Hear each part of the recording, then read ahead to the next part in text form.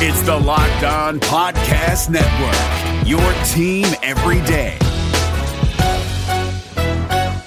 Hey guys, Gronk here, calling a 30-second hair huddle. When it comes to tackling hair loss, Hims has you covered. From clinically proven regrowth treatments to thickening, shampoo, and conditioner. Just go to 4hims.com for a free consultation. Then a licensed medical provider can help you with your game plan. If prescribed, Hims ships directly to your door. Get your hair back in the game with Hims. Try today and get a 90-day money-back guarantee at 4hims.com. Just go to 4hims.com/NFL. That's 4hims.com/NFL. Restrictions apply. See website for full details and important safety information. You are Locked On Packers, your daily Green Bay Packers podcast, part of the Locked On Podcast Network, your team every day. RELAX. Relax. We're going to be okay. It is time. It is time. I feel like we can run the table. I really do. You are Locked On Packers, part of the Locked On Podcast Network, your team every day. I am Peter Bukowski, and I cover the Packers for SB Nation. I cover the NFL around the internet. And you can follow me on Twitter at Peter_Bukowski. You can follow the podcast on Twitter at Locked On Packers. Like us on Facebook, where we post all of our content. And you can subscribe to Locked On Packers on iTunes, on Spotify, on Google Play, wherever you find podcasts. You will find Locked On Packers, the number one Packers podcast in the state of Wisconsin, and the show for fans who know what happened. They want to know why and how. It is our Thursday show this week, off season, and we're going to take your questions. A lot of questions about the draft, about the coaching search, about some of the intricacies of offensive scheme change. I was really excited to answer some of these questions, and we actually don't have real important, tangible news to discuss, really. Joe Witt went to the Cleveland Browns. I don't really want to get into this, but there is this pervasive might not even be the right way to phrase it, but there is a vocal group of fans very upset at Mark Murphy for, I don't even know what, really. And there are people who just love a conspiracy theory, I think, or they want to have a potential scapegoat, or they want to look smart. I don't really know what's going on there, but there is this idea that somehow the Packers coaching transactions are wildly atypical in that the front office seems to be pulling some strings here, and that is just not atypical. It's just not. There's just no way to imagine the Browns, the team that hired half of the Packers front office staff, and the team that is GM'd by a former Packers personnel person that wanted to hire Mike McCarthy, that preferred to hire Mike McCarthy.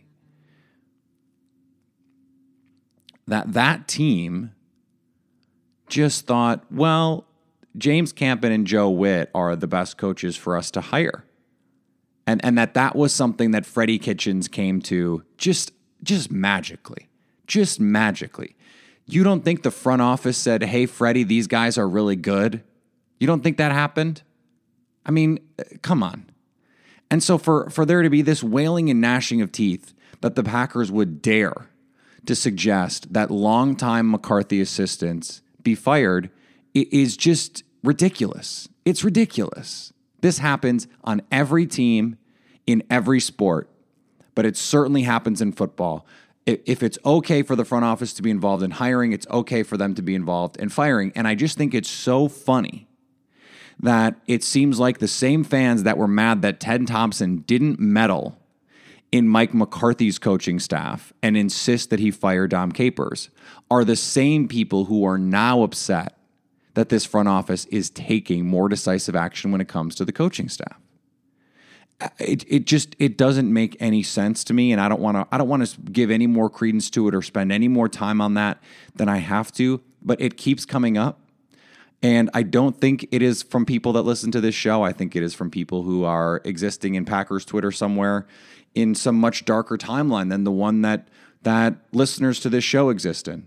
And I am happy to report that it seems to me that the listeners of this show, and not necessarily because, I'm offering them some sort of sage insight they couldn't get elsewhere. It just seems like the people who are attracted to this show are the kind of people that have more informed opinions, that decide they don't need to ask me questions that they could just Google. And I appreciate that. But speaking of questions, let's get to some of yours. And I want to start with the draft because we haven't really had the opportunity to get there with the draft because there's just been too much going on coaching carousel-wise and everything else that we've had to look at over the last few weeks. We haven't had a chance to look at the Packers, the options that they have. They have 3 picks inside the top 50, and they're going to have the opportunity to get some very good players.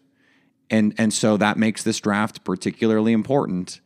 And I think this is this is a good place to start for us. Hey, Peter, this is Trevor from Ripon, Wisconsin. I've been looking at mock drafts and some prospects. I like Polite at 12 and Nasir Adderley at 32, or wherever the Saints pick end up. I know you love Polite at 12, but who are you wanting the Packers to get at 32? And that dovetails with a question I got on the Locked On Packers fan hotline. Anytime you want to hit us up there, you can do that, 920-341-3775.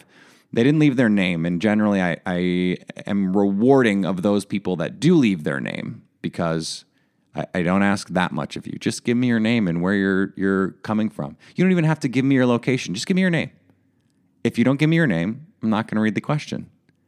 It's easy. It should be easy. Anyway, the person with no name, the person who shall not be named, seemed to believe that Polite might be there at 32, and therefore he might be a bit of a risk or a bit of a reach at 12. I don't know how the draft is going to play out. I don't have a crystal ball.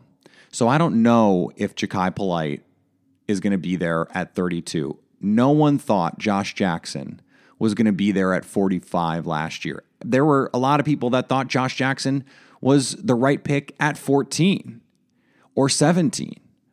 And that there would have been no way when the Packers took Jair Alexander that they could have predicted Josh Jackson would be there in the second round for them. The thing is, if you like a prospect, do not wait for him. Do not say, well, I think we could get him at 32. Or we could get him at 25, and so let's take 25, or let's take 32 and 44, package them, and move up to get that guy. No, just take him. Just take him at 12. There are a lot of people that thought the Seahawks were crazy when they took Bruce Irvin as high as they did. And Bruce Irvin turned out to be a really impactful player for the Seahawks. And most of us who thought that was a little bit of a wonky pick, I actually really liked Bruce Irvin, but a lot of people thought that was a wonky pick, and they just got their guy. They took the guy that they thought was the best player. But back to Trevor's question, who are you wanting at 32 for the Packers? So when you look at the possibilities there's going to be a lot of discrepancies. This is a draft that is devoid of the true standout quarterback. And so that really puts this draft into a lot of flux. There's not a standout quarterback. There's not a standout receiver. There's not a standout running back. And that makes this a weird draft because teams, when it comes to offensive and defensive linemen, for example, they value traits differently because different schemes require different kinds of players. And that's going to be true of edge players. It's going to be true of linebackers. It's going to be true of corners and safeties. And the consistent things in a draft are quarterback, running back, and receiver. Because big, talented receivers, everyone could use.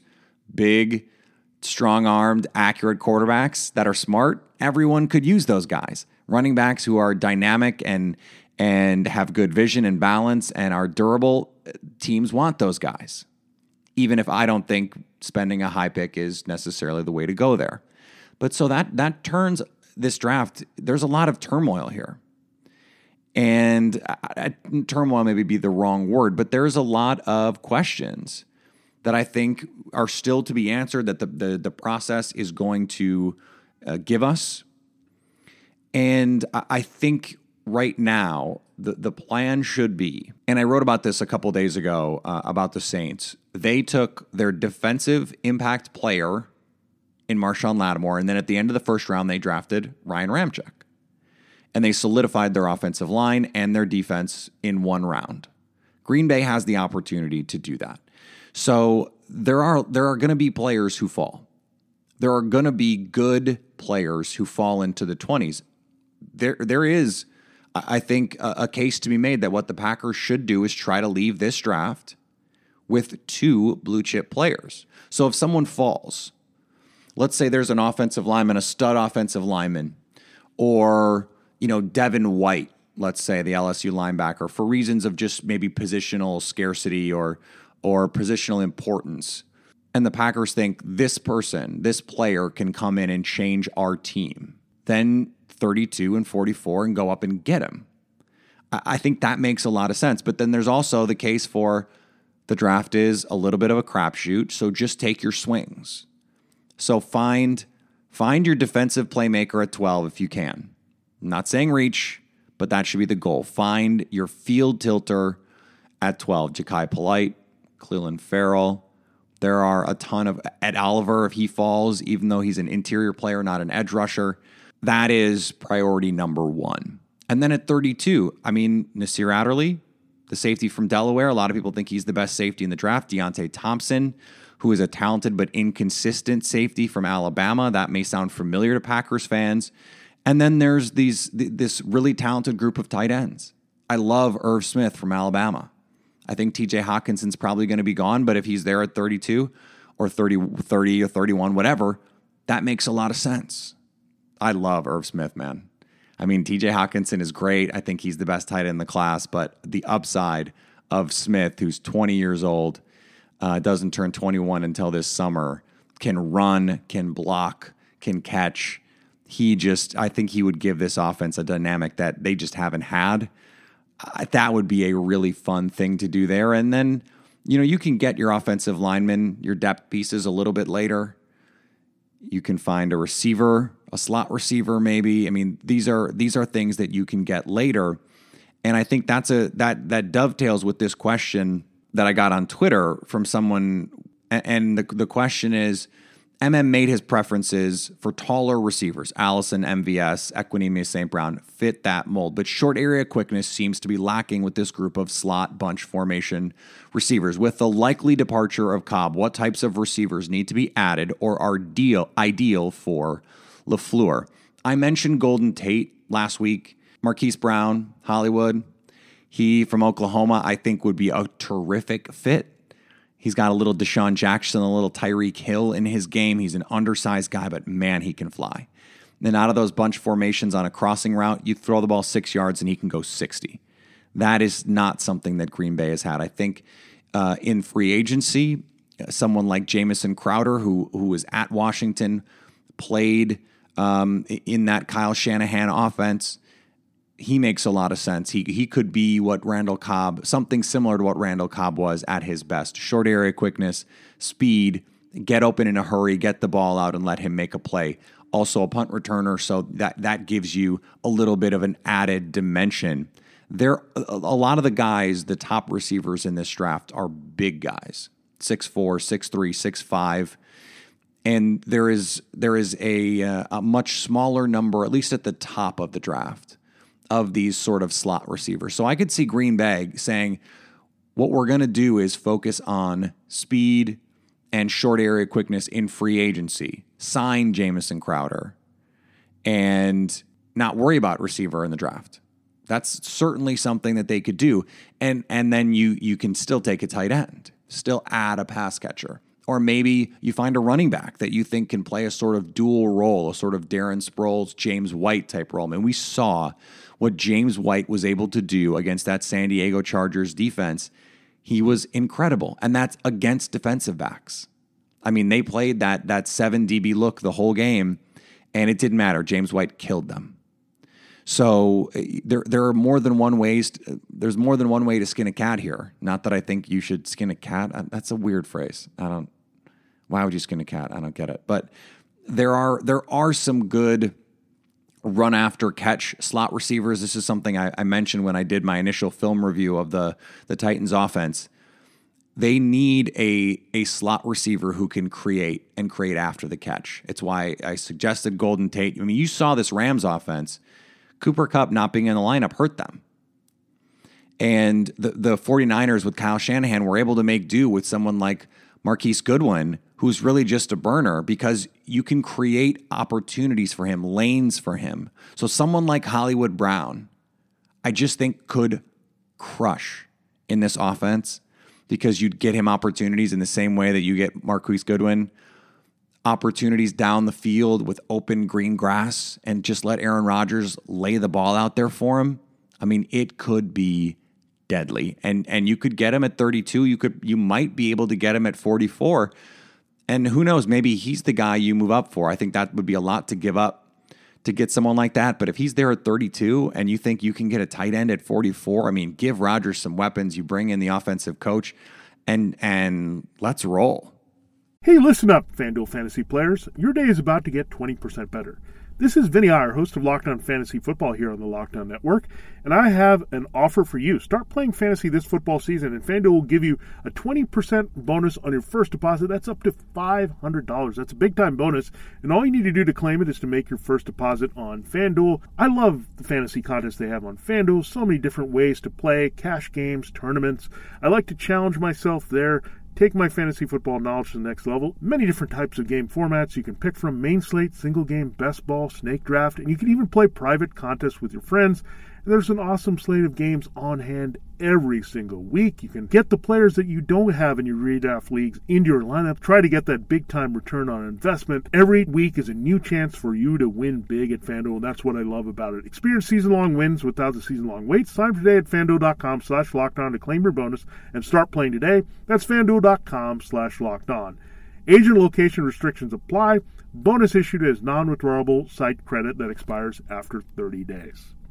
David Harrison here, the Locked On Washington Football Team podcast, celebrating with you a 21 grain salute to a less boring sandwich thanks to Dave's Killer Bread. I don't know about you guys, but when I eat pizza, I eat it for the toppings, not the crust. And when I eat a sandwich, it's for what's inside the bread, not for the bread. But when I throw a sandwich on 21 whole grains and seeds, thin sliced bread from Dave's Killer Bread, it is the epitome of addition by subtraction. That thin sliced bread lets me focus on what's inside the sandwich, but also adds to the sandwich with killer taste, killer texture, killer nutrition, a subtle sweetness, and a seed-coated crust. Dave's Killer Bread is America's #1 organic bread for a reason. It tastes so stinking good. Dave's Killer Bread is made with the highest quality organic and non-GMO ingredients and is power-packed with whole grains, fiber, and protein.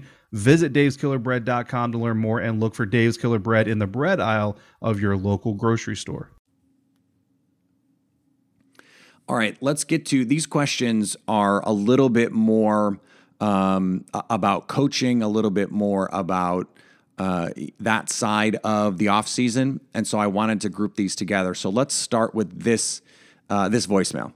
Hey, Peter, it's Ryan from Asheville, North Carolina. I was wondering if you could tell me a little bit more about the West Coast style offense that the Packers have played for a number of years, and whether or not our new head coach and offensive coordinator have similar West Coast styles, or if that will be adapted, or by the time they're done with it, will it look anything like the West Coast style Packers offense that we've known for so many years. Thanks a lot. Appreciate what you do. All right, so I want to be careful with this because I don't want to get into the minutia of route distribution and route trees and scheme, run fits and all that stuff. It's just first of all, podcasts are a bad medium for that in general, and second of all, I don't have in-depth enough knowledge to really make that worth your time in terms of, the scheme and the detail of it, the minutia of it. But go read any of the Chris Brown books, Smart Football. They're awesome. They give you the history of these concepts and how they came to be. But what I do think is useful here is a discussion briefly, and I don't want to bore anyone with a history lesson, but Mike Shanahan is on the Bill Walsh coaching tree, but he is on what is generally considered a separate branch of the Bill Walsh coaching tree than Mike Holmgren, Mike McCarthy, Andy Reid. They run what we think of as a more traditional West Coast offense. It looks much more in line with what the 49ers did in the 80s, the Packers did in the 90s, and what the Packers really have been doing ever since then. The Shanahan offense is a little bit more run heavy. It's a little bit more predicated on play action and misdirection and leak out plays. And it is evolved into something that takes into account bunch formations and the way that Kyle Shanahan has really pushed it forward, and Sean McVay and these guys creating space is really what Mike Shanahan set out to do. I'm going to create lanes for my running back. And it was a running joke in the 90s and 2000s that if you played in a Mike Shanahan offense, it didn't matter if you were a first round pick or an undrafted free agent, you were going to rush for 1,000 yards because that offense just bred 1,000-yard rushers. And then you go play action, you roll the quarterback out, you get him on the move, and you give him lanes. You give him opportunities to throw. And I think Rodgers is going to love that. He's going to absolutely love it because he gets on the move. He's the greatest on-the-move thrower ever. And he stresses the defense in multiple ways when he does that because he can run and he can get out of the pocket, not worry about the pass rush, and make the second reaction plays that he needs to make. The traditional kind of West Coast offense, it's a lot of plays that you recognize, that you know. The slants, slant flat, the crossing routes, the deep over routes, the drag routes, post wheel combinations, things that the Packers have had in their offense forever. And that's not to say that Matt LaFleur's offense doesn't have those concepts in it. They do. But they look different. And Matt LaFleur in particular, his offense in the McVay style, in the Shanahan style, uses a lot more bunch formations, is going to use a lot more motion, going to use jet motion. I bet you're going to actually see them give on that jet motion this year a bunch, especially if they get someone like Hollywood Brown. I mean, just get him the ball and let him go. I wouldn't be surprised if they ran a fly sweep and they sent Aaron Jones in motion. That would be a fun way to run that too. The run game is really how everything is predicated. I think that's the right way to do this. And the Mike McCarthy system, it didn't build in the same way that this version of the West Coast. Remember, this is still a West Coast offense technically because Mike Shanahan is a West Coast disciple. It is just considered a different version. It's a different branch of the West Coast offense. So it's going to look a lot different. But there are certainly, especially in the run game, there's going to be a lot of... The run game is not going to look, in terms of the blocking schemes and running back decision-making, it's not going to look a ton different. But from personnel deployment and all that kind of stuff, it is going to look different. This offense is going to look very different. I've said this before, in 2019 than it did in 2018 and in a lot of really good, important ways. All right, let's get to this next question, Peter. Andy from Green Bay. Question on our coaching staff. I'm all for Hackett and his differing views, personalities. However, wouldn't you think we'd be looking for coaches with experience with LaFleur so they can install his overall offense? Seems like priority one should be getting the team up to speed, and having to teach a coordinator your plan before he can teach others seems counterproductive. Love the show. Thanks. So this is an intuitive notion. You want to have a guy that knows your stuff come in and teach it. But at the end of the day, it's football. And what you want is you want the best ideas. And so this is the Packers hired Matt LaFleur to run his offense. And his offense is going to change, but this is ultimately his offense. So he's going to have to be the one to teach the base concepts. And the coaches, because of the way the CBA works, the coaches are going to be able to work on it and look at it and learn it. And they don't have to teach it to the players for weeks. I mean, months. So I wouldn't be worried about that. I think you're seeing some reports, the Packers are interested in one of the offensive line coaches in San Francisco. It makes sense to want an offensive line coach, for example, to know the offense because the blocking scheme is very particular. And it is important that it is taught in a certain kind of way. But Paul Hackett was not brought in to run Matt LaFleur's stuff. He was brought in to bring new ideas and to say, hey, have you thought about this way? I mean, his nickname at Syracuse was the Mad Scientist. He was brought in because he's a creative offensive coach. They don't have to put together game plans in April or in May or July or even August. They've got months to figure this out. I mean, they don't play for 9 months from right now. There's plenty of time for them to get on the same page in terms of game design and play call and all that stuff. What they need to do right now is get the best group of teachers and minds together. And that's what this Hackett hire is. I understand the concern. I just don't think the concern is really that high.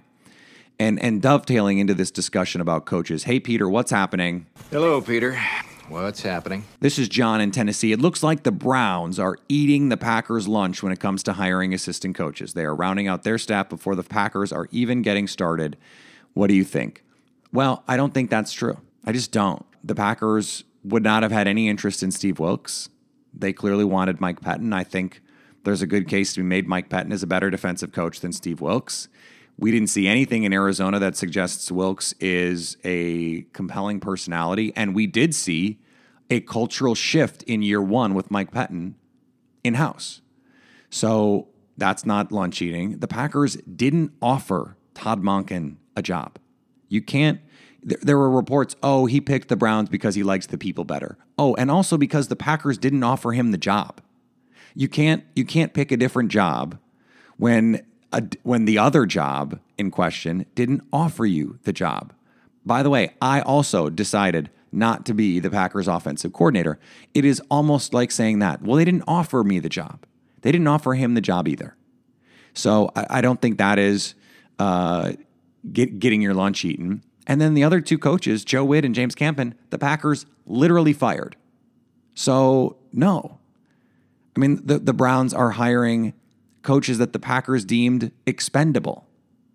How is that getting your lunch eaten? That just that they have a staff is not proof that their staff is A, good, or B, better than the Packers. We don't know what the Packers staff is going to be. The Mike Pettin staff is still being put together, and so is Matt LaFleur's offensive staff. But I think Matt LaFleur is a better coach than Freddie Kitchens, or at least a more proven coach. He comes from a better pedigree, a better tree. I would spend my money betting on Matt LaFleur.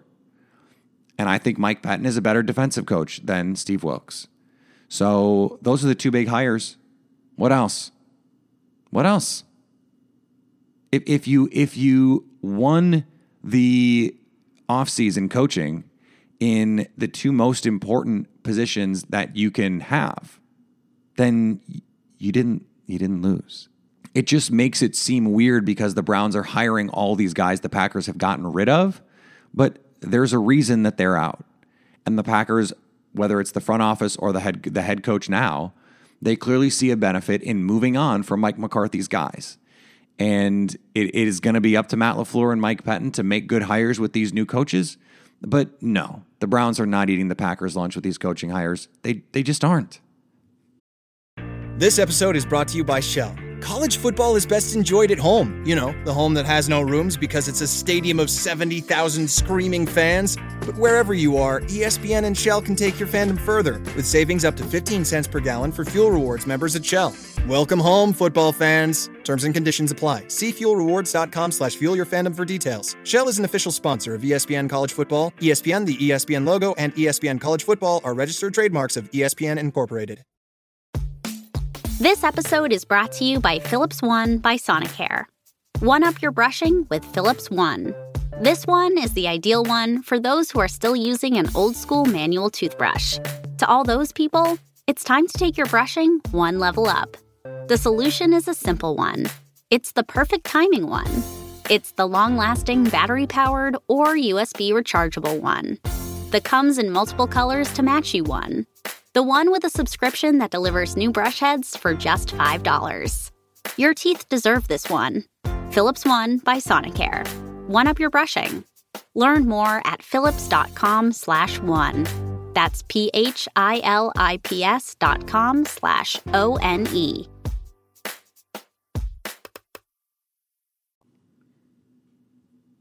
All right. It is championship game weekend this weekend on Sunday. You've got Patriots in Kansas City. You've got the Rams in New Orleans against the Saints. And all we're really going to learn from that is where the Saints pick is going to be, because it's either going to be 29-30, 31-32. That is where we are with this pick, and the difference is minimal. I don't think any Packer fan should be worried about where that pick is. The difference between 29 and 32 is marginal. Green Bay is going to have a ton of flexibility in this draft, and worrying about, one or two draft spots at 12 or 32, I think is silly at this point. There are a lot of people that are, if the Packers hadn't beat the Jets, they'd be picking 8th or 9th or whatever. I mean, who even cares at this point? Because there's so much uncertainty at the top of the draft. We just have no idea who's going to be available, and if Kyler Murray really is drafted. We think Dwayne Haskins is going to go in the top 12. We think Kyler Murray has a chance at least to go in the top 12. Drew Lock, Daniel Jones, these guys could impress teams. And all of a sudden, you've got three guys there. That's going to push other quality players down. Greedy Williams is probably going to get taken. We know Nick Bosa is going to get taken. Jonah Williams, the tackle from Alabama, if he's there at 12, makes a lot of sense, by the way. You're just pushing guys that the Packers want at premium positions and positions of need down into Green Bay's lap at 12. And that's pushing other guys down into their lap at 32, or if they want to move up. So there should be no major concerns about where the Packers are drafting. They're in a position to grab two really good players at the top of this draft. They just have to go do it. They just have to go do it. That is where we are with this team at this point. All right, you can follow me on Twitter at Peter_Bukowski. Follow the podcast on Twitter at Locked On Packers. We'll be back on Monday to discuss everything we have to. There could be coaching hires to talk about. I'm going to get to some of your questions because there isn't going to be a lot on the docket in terms of player movement or coaching movement, and there's not going to be a lot of news for us to get to, so it's going to be your questions. I'm working on securing interviews for the whole offseason, trying to get some of the people that you guys have reached out and said you want to hear from, so we'll start that next week in earnest. And anytime you want to be part of this show, there's a really easy way to do it. Hit me up on the Locked On Packers fan hotline, 920-341-3775. It's a great excuse to stay Locked On Packers.